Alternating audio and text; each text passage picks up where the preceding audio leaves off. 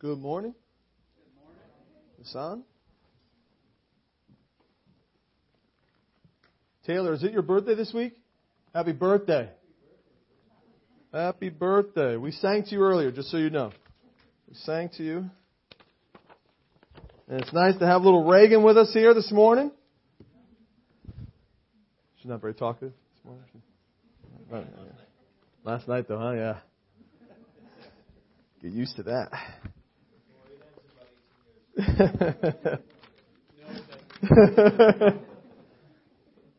All right. Good morning to everyone. I love the Lord's Day. I love coming to here with everyone here. Always encourages me. Turn to 1 Samuel, please. 1 Samuel chapter 26. 1 Samuel 26. We are going to read the entire chapter today. It's a little lengthy, so please read along with me as we read it out loud here. All right, if we were going to title this message today, I'm going to title it based on James chapter 1. The title of our message this morning is Let Patience Have Its Perfect Work. Let patience have its perfect work.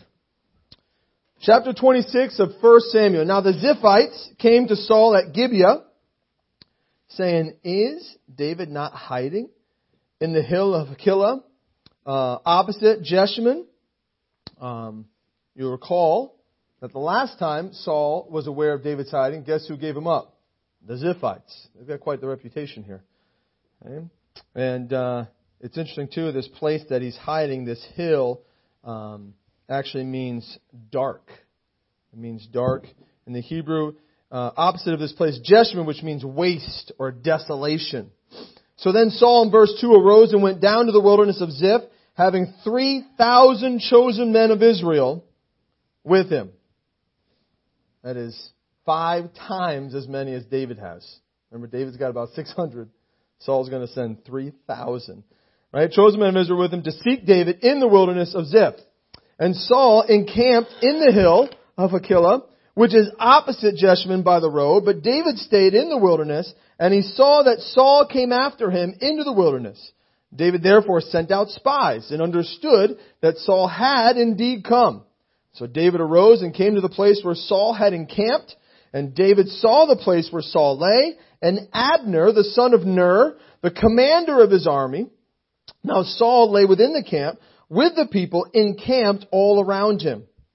Then David answered and said to Ahimelech the Hittite and to Abishai the son of Zeruiah, brother of Joab, saying, Who will go down with me to Saul in the camp? And Abishai said, I will go down with you. So David and Abishai came to the people by night, and there Saul lay sleeping within the camp, with his spear stuck in the ground by his head, and Abner and the people lay all around him. Then Abishai said to David, God has delivered your enemy into your hand this day. Now therefore, please, let me strike him at once with the spear, right to the earth, and I will not even have to strike him a second time. But David said to Abishai, Do not destroy him, for who can stretch out his hand against the Lord's anointed and be guiltless? David said furthermore, As the Lord lives, the Lord will strike him, or his day shall come to die, or he shall go out to battle and perish. The Lord forbid that I should stretch out my hand against the Lord's anointed. But please, take now the spear and the jug of water that are by his head, and let us go. So David took the spear and the jug of water by Saul's head, and they got away. And no man saw or knew it or awoke, for they were all asleep, because a deep sleep from the Lord had fallen on them. Now David went over to the other side and stood on the top of a hill far off, and a great distance between them. And David called out to the people and to Abner, the son of Ner, saying, Do you not answer, Abner? Then Abner answered and said, Who are you calling out to the king? I kind of like this portion here. It's almost like David's talking a little trash here. Those that know what I'm talking about here. Okay? So David said to Abner, Are you not a man? And who is like you in Israel? Why then have you not guarded your lord the king? For one of the people came in to destroy your lord the king. This thing that you have done is not good. As the Lord lives, you deserve to die, because you have not guarded your master, the Lord's anointed. And now see where the king's spear is, and the jug of water that was by his head. And Saul knew David's voice. He said, "Is that your voice, my son David?" David said, "It is my voice, my Lord, O king." And he said, "Why does my Lord thus pursue his servant? For what have I done? Or what evil is in my hand? Now therefore, please let my Lord the king hear the words of his servant. If the Lord has stirred you up against me, let him accept an offering. But if it is the children of men, may they be accursed before the Lord. For they have driven me out this day from sharing in the inheritance of the Lord, saying, 'Go serve other gods.' So now do not let my blood fall to the earth before the face of the Lord. For the king of Israel has come out to seek a flea, as when one hunts a partridge in the mountains." Then Saul said, "I have sinned. Return, my son David, for I will harm you no more, because my life was precious in your eyes this day. Indeed, I have played the fool and erred exceedingly." And David answered and said, "Here is the king's spear. Let one of the young men come over and get it.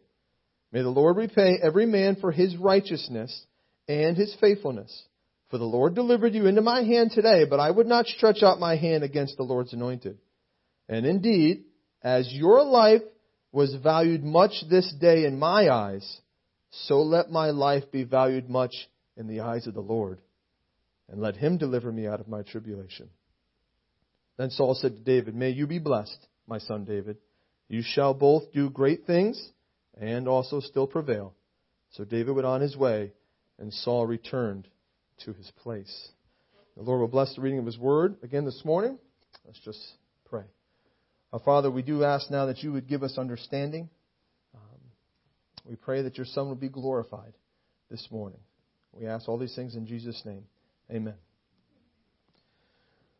Me being the teacher, I'm sorry. I think it's so important. I have had several conversations with some of you over the last several weeks, and it's good. I've gotten positive feedback over this series that we're doing in the life of David, the successes and the failures of David. And so it's important for us, right, to remember what we've already learned. Okay, I've heard some of you say, "Oh man, that was so great," but are you practicing it? Are you doing what you heard over the last several weeks? For example, one of the things that stood out to me about the story of David and Goliath that Greg brought out so beautifully is, are you slaying the sins in your life? Are you? Greg gave us a great picture of, when it comes to those sins that each and every one of us are struggling right now in their lives, we need to treat them just like Goliath's head. Cut it off. Hold it up in the air and say, "No more. No more." Are you doing that?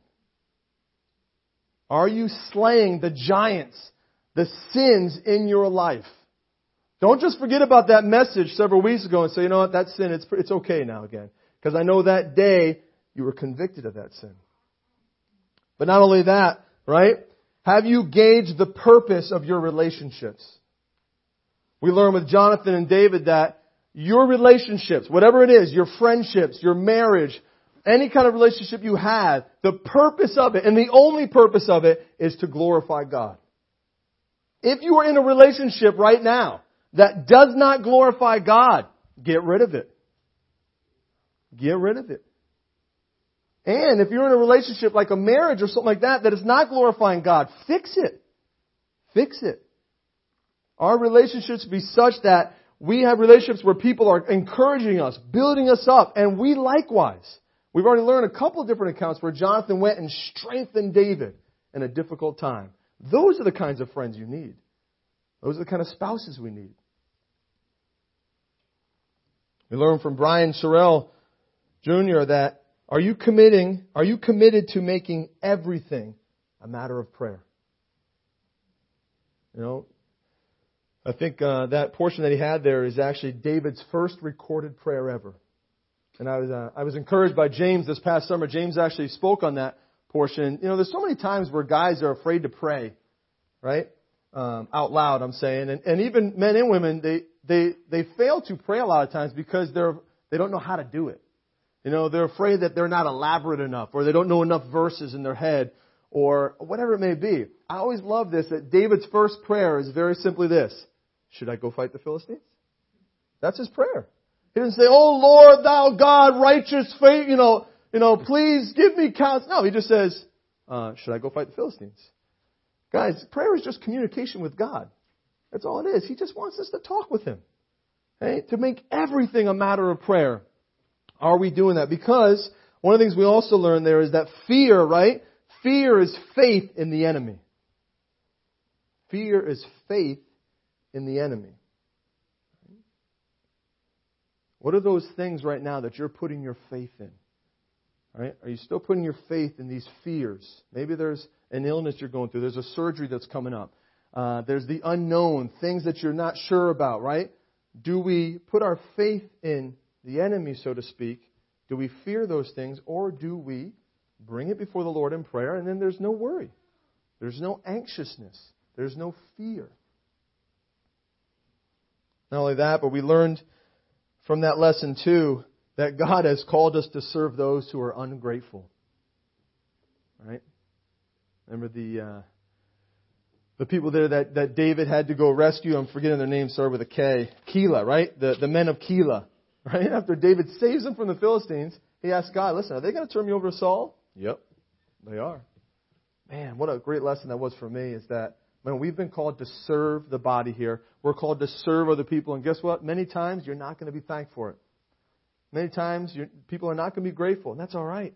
You know why? Because what we learned is that as you serve people who are ungrateful and unthankful, it teaches you more about God's love for you. Doesn't it? That's a great challenge.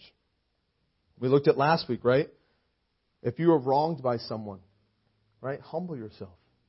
Right? Don't take matters into your own hands. Right? Let God take care of it. Okay? Give it to Him. Are we doing that? Listen, guys, these are some great lessons that we're learning, but who cares if we just listen to it and we leave out there and we don't practice these things? If we don't apply them to our lives? Do you want to be a man or a woman after God's own heart like David? Yes, I think you do. I do. Right? These are lessons in the life of David that we can apply to our own lives. So let's be doing that. Okay, now let's get to the story we have today, chapter 26. We skipped chapter 24, and one of the things if you haven't noticed already, is that chapter 24 and 26 are very similar. They both have to do with David on the run and an opportunity for David to take Saul's life. And both times David spares Saul's life. There are actually some people, some critics, who believe that they're both the exact same story. The same account, just told from two different perspectives. But I think it's important for us to know that I really believe that these are two different accounts. These are two different experiences that David went through. So let's just quickly set the scene here. All right? And let's observe the two differences here, because this will kind of help us too with understanding what's going on here. All right? First of all, in chapter 24 and here in 26, the scene is different. Okay? In one case, they're near En-gedi. And in the other here, the one we just read, they're in the wilderness, near the hill of Hakilah, which is before Jeshimon. All right? The place where Saul was asleep is different. Right? In chapter 24, he's in a what? Anybody know? A cave. He's in a cave. That's right. In this case, right, he's in a camp.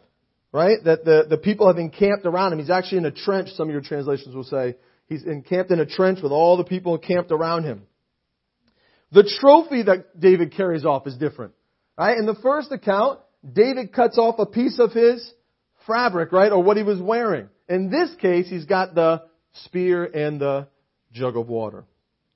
The position of David when he makes himself known is different. As soon as Saul exits the cave, David follows him, falls to the ground, and confronts Saul there, very close to him. In this case here, we learn that he crosses to the other side, stands on top of a hill afar off, at a great distance between them. And then lastly, his way of attracting attention was different. In the one case in chapter 24, he spoke directly to Saul.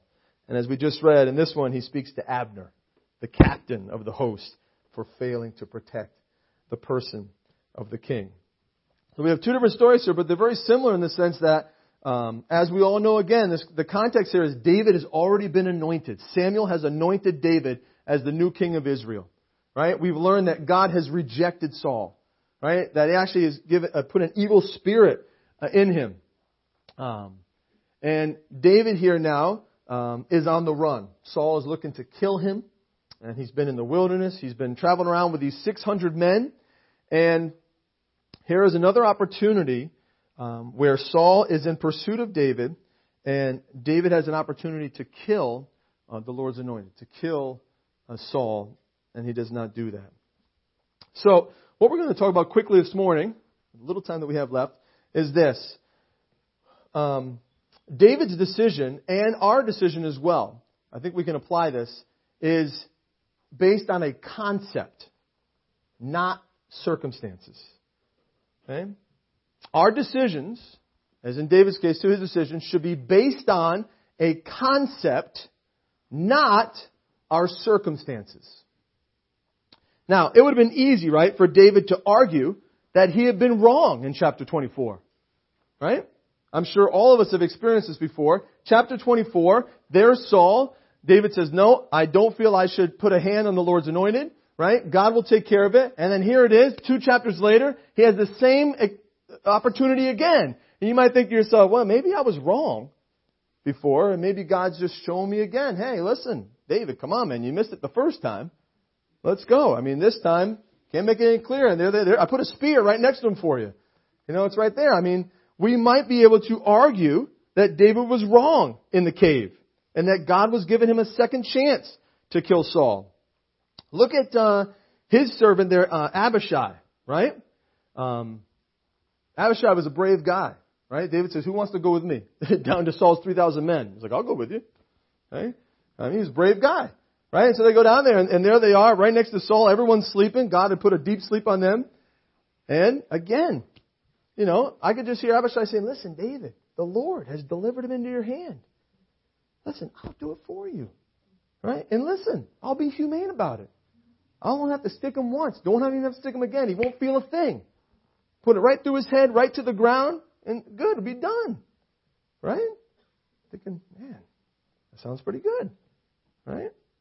Listen, one of the things I learned from this is that brave men are not always wise. Right? We need to remember that. Brave men are not always wise.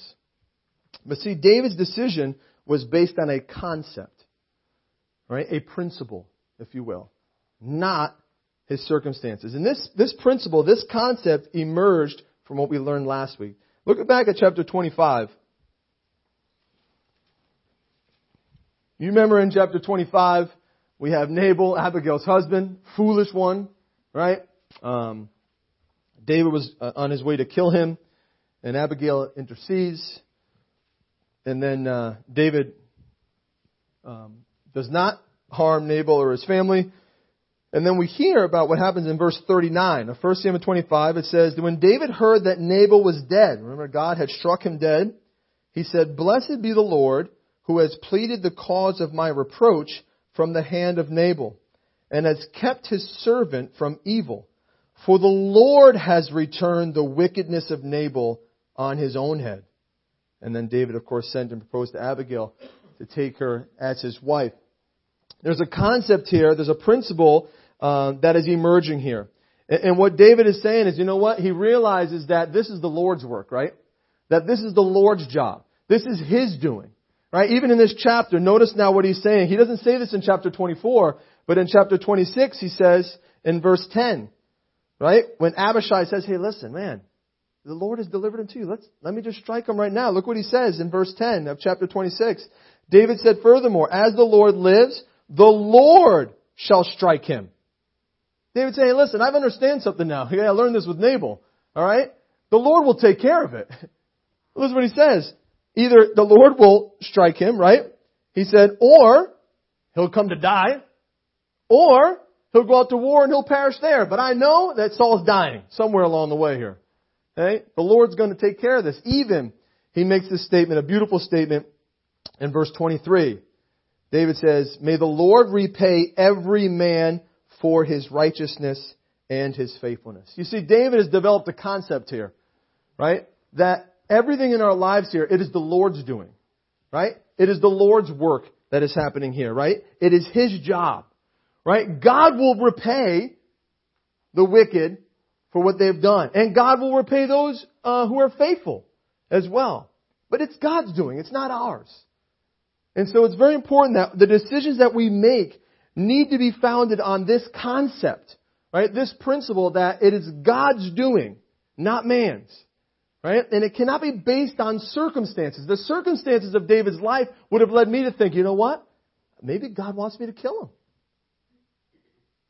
I would have been easily swayed that way if we look at the circumstances of David's life. And too often we too look at the circumstances of our lives and think, you know what? Maybe I am supposed to take this into my own hands. Right? Maybe God has given this to me. And so there's certainly a lot of discernment that's required there. But in Psalm 37, says this. It says, rest in the Lord and wait patiently for Him. But those who wait on the Lord, they shall inherit the earth. And this is important for us. This is the concept that David is learning. It's emerged right back from Nabal, and now it's taking place even here in his opportunity to take Saul's life. He's learned that he needs to rest in the Lord and wait patiently for Him. Because those who rest in the Lord and wait for the Lord, they shall inherit the earth. And so, our decisions need to be based on this concept, right? Not our circumstances. But listen also, our character, right? Our character is built on waiting, not worrying. Okay? A Christian's character, a Christian's life is built on waiting, not worrying. You see, patience is an important element in the Christian's life and character. And there's no better place for cultivating patience, right? There's no better place for displaying it than waiting on God. That's the best place to cultivate patience in your own life. It's one of the fruit of the Spirit, right? The best way is waiting on God. You see, there we discover how impatient we are, right? But not only that, as you wait on God, you also learn what impatience is. Right? And yes, the times that we've had to wait on God, right? We find ourselves impatient with other people. Right? Have you ever been impatient with anyone? Okay? So we find ourselves that we're impatient with others. Sometimes we're impatient with circumstances in our lives, right? Okay? We've seen that too. And you know what? I've found in my own life, many times as I'm waiting on God, you know what? I'm impatient with myself too sometimes. Right? So we've all certainly experienced that as we wait on God, but one of the things that we find as we are waiting on God is that it is with Him that we are impatient. That's what the bottom line is. We find, you know what? With God I am impatient. That's my problem. And that is our fallen nature, is that we cannot wait for God. We are impatient with God. Satan's message to the world is wait. Satan's message to the church is now. God's message is opposite. God's message to the world is now. And to us who are saved, it is wait. Wait. Wait on me. This verse here, rest in the Lord. Some of your Bibles in Psalm 37 may say, be silent to the Lord. Or some of yours may translate, be still before the Lord. It is this resting in the Lord, right? Resting in His will, resting in His promises, resting in His faithfulness, resting in His love that makes patience so easy. And the resting in Him is nothing but being silent unto Him. It's nothing but being still before Him. You remember the prophet Habakkuk. No matter how many times he tells the nation to repent, they won't listen. And God then tells him that He's going to send the Babylonians to punish them. And Habakkuk doesn't think that's right. He thinks that the Babylonians are worse than God's people right now. Why would you send someone who's more evil than God's own people? And really, the reality is that God's people were actually more evil because they had more light. Right? But the bottom line is that Habakkuk, he questions, God's decision. And upon God's answer, Habakkuk comes with a great conclusion. He says, you know what? The Lord is in His holy temple. Let the whole earth be silent before Him. Waiting on God means that we are silent before God. We are still before Him. Even Job, when he has his interaction with God, after everything that's happened to Job, right? And after many have come to him and given him unwise counsel, just like Abishai gave David, right? Job is a little bold with the Lord as well. And the Lord answers him, right? And answers him pretty frankly. And when he gets to the end of that, Job comes to the conclusion. I love it. He says, you know, God, I'm going to put my hand over my mouth. I'm going to shut up now. This idea of resting in the Lord, it has the idea of being silent unto God, right? Being still before Him. And as we consider this idea of patience, right? I could not help but think in this account, and even so far as we've been looking at this, the patience and the long suffering of God. Do you see how patient He's been with Saul? Yeah, we're going to get to a point where Saul does perish. But it's not after the Lord's patience and long suffering with him. Over and over again. Here again, second time, David spares Saul's life. Tells him of the sin in his life. And yeah, Saul here, he'll say, that he has sinned. Right? He's not sincere. Saul's going to get to a point where he's going to go visit a medium. I mean, Saul has just completely turned away from the Lord, and yet the Lord is patient with him. Long suffering. I was looking at 1 Peter, and I love that portion that 1 Peter talks about in 1 Peter 3:20, where it says, the divine long suffering of God who waited patiently for the ark to be built. Can you imagine that? Right? I mean, the Bible describes the condition of man at that time. They were wicked.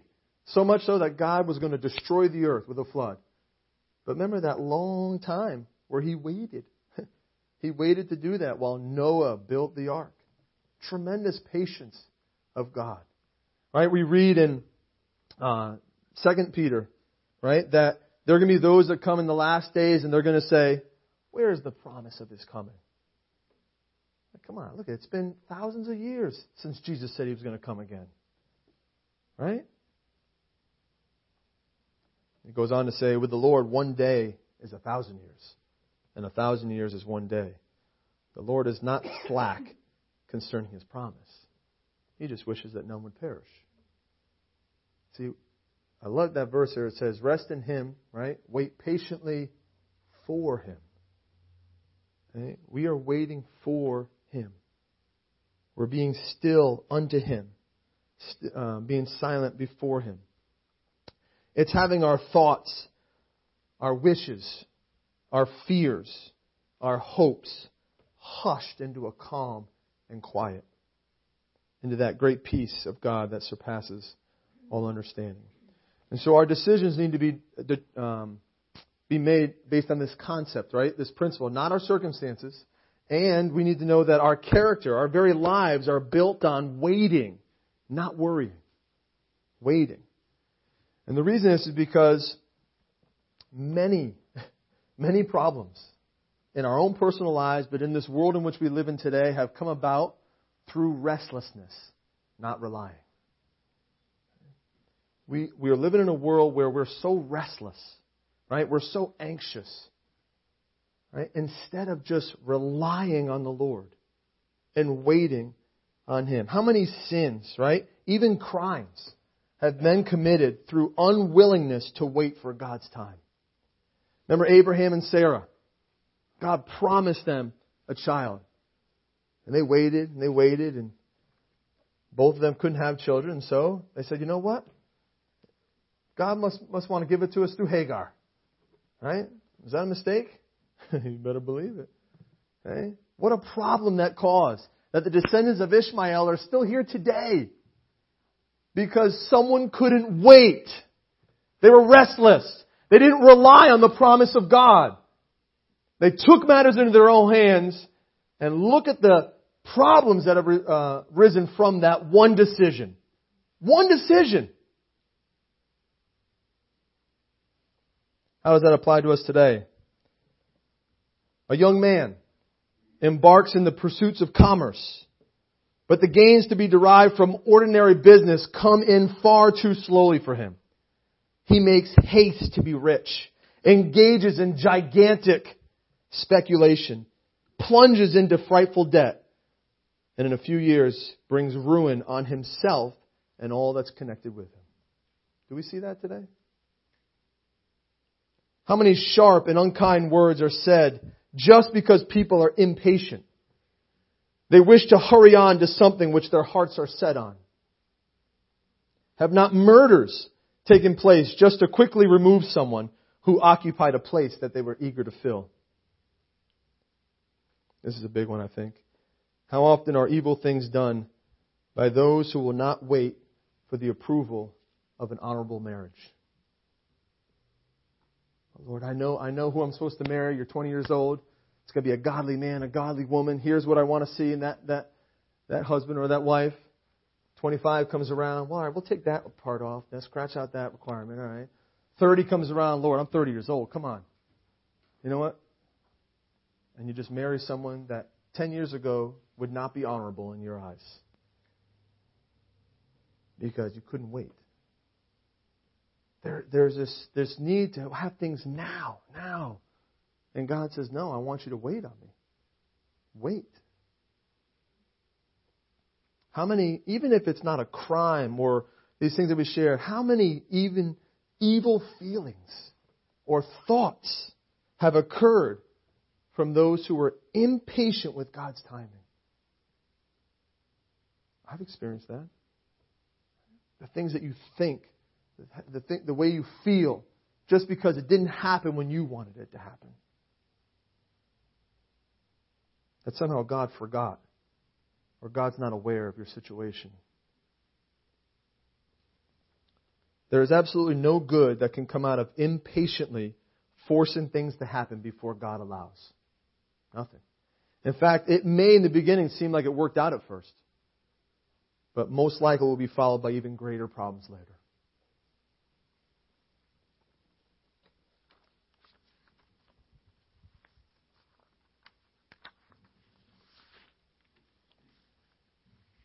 Hebrews chapter 10 says this, "For you have need of patience, that after you have done the will of God, you might receive the promise.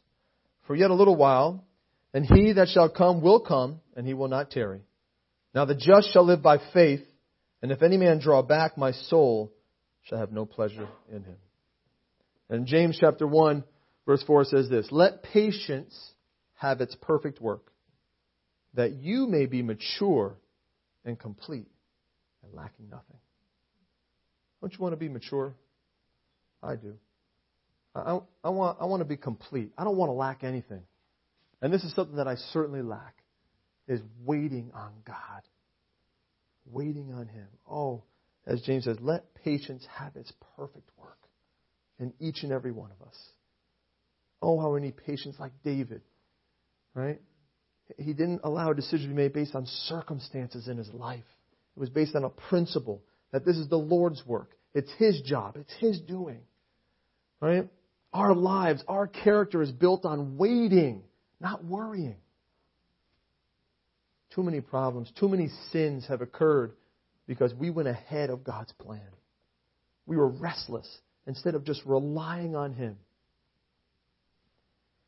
This morning, if you are waiting for God to answer a special request, wait patiently. If you are seeking to know God more, wait patiently. If you are suffering and you're waiting for the glory to follow, wait patiently. If your waiting is in the shorter, specific period of waiting, wait patiently. If your waiting is in the soul's continuous habit of waiting, and some of you have been, there are things that you've waited for a long, long time. The Bible says, wait patiently. Wait. Rest in the Lord. Be still before the Lord and wait patiently. Why? Because Isaiah chapter 60 verse 22 tells us this, that the Lord will do it in His time. He will do it in His time. In this portion here in 1 Samuel 26, right? Why can I rest in the Lord? Why can I be still before Him? God, all these things are going on in my life. You have no idea how difficult my marriage is right now. You have no idea how hard it is to see my children doing what they're doing. You have no idea, the circumstances in my life right now. How can I wait on You? How can You tell me to be still and be quiet? Well, David tells us why. In verse 24 of 1 Samuel 26, because your life is valued much in the eyes of the Lord. Do you believe that? If you believe that, then you can wait patiently on Him. Your life is valued much in the eyes of the Lord. He loves you. He loves you. And that's why we need to wait on Him. Wait on the Lord. I'll just close with this. This is the psalm that David wrote. Psalm 54, please. David wrote this psalm during this experience right here that we just read about in 1 Samuel 26. And I think it's certainly applicable. Here is a man who is waiting on the Lord. And for those of us who are having a hard time, right? We're restless, right? We're worrying, right? We allow circumstances in our lives to make our decisions. Here's a psalm that we can go to. You'll even see there in Psalm 54 it says, this is to the chief musician with stringed instruments. It's a contemplation of David when the Ziphites went and said to Saul, is David not hiding with us? Right? So David had already gotten word that these Ziphites had sold him out. Right? That they had told Saul where he was. And here's what he writes. Save me, O God, by Your name, and vindicate me by Your strength. Hear my prayer, O God. Give ear to the words of my mouth. For strangers have risen up against me, and oppressors have sought after my life. They have not set God before them. Selah. Behold, God is my helper. The Lord is with those who uphold my life. He will repay my enemies for their evil. Cut them off in Your truth. I will freely sacrifice to You. I will praise Your name, O Lord, for it is good. For He has delivered me out of all trouble, and my eye has seen its desire upon my enemies. Let's pray, and then as soon as I finish praying, we're going to go into corporate prayer. Our Father, I thank You that my life values much in Your eyes. I thank You that You love me. Help me to wait on You. Help each and every one of us to wait on You, we pray. In Jesus' name, amen.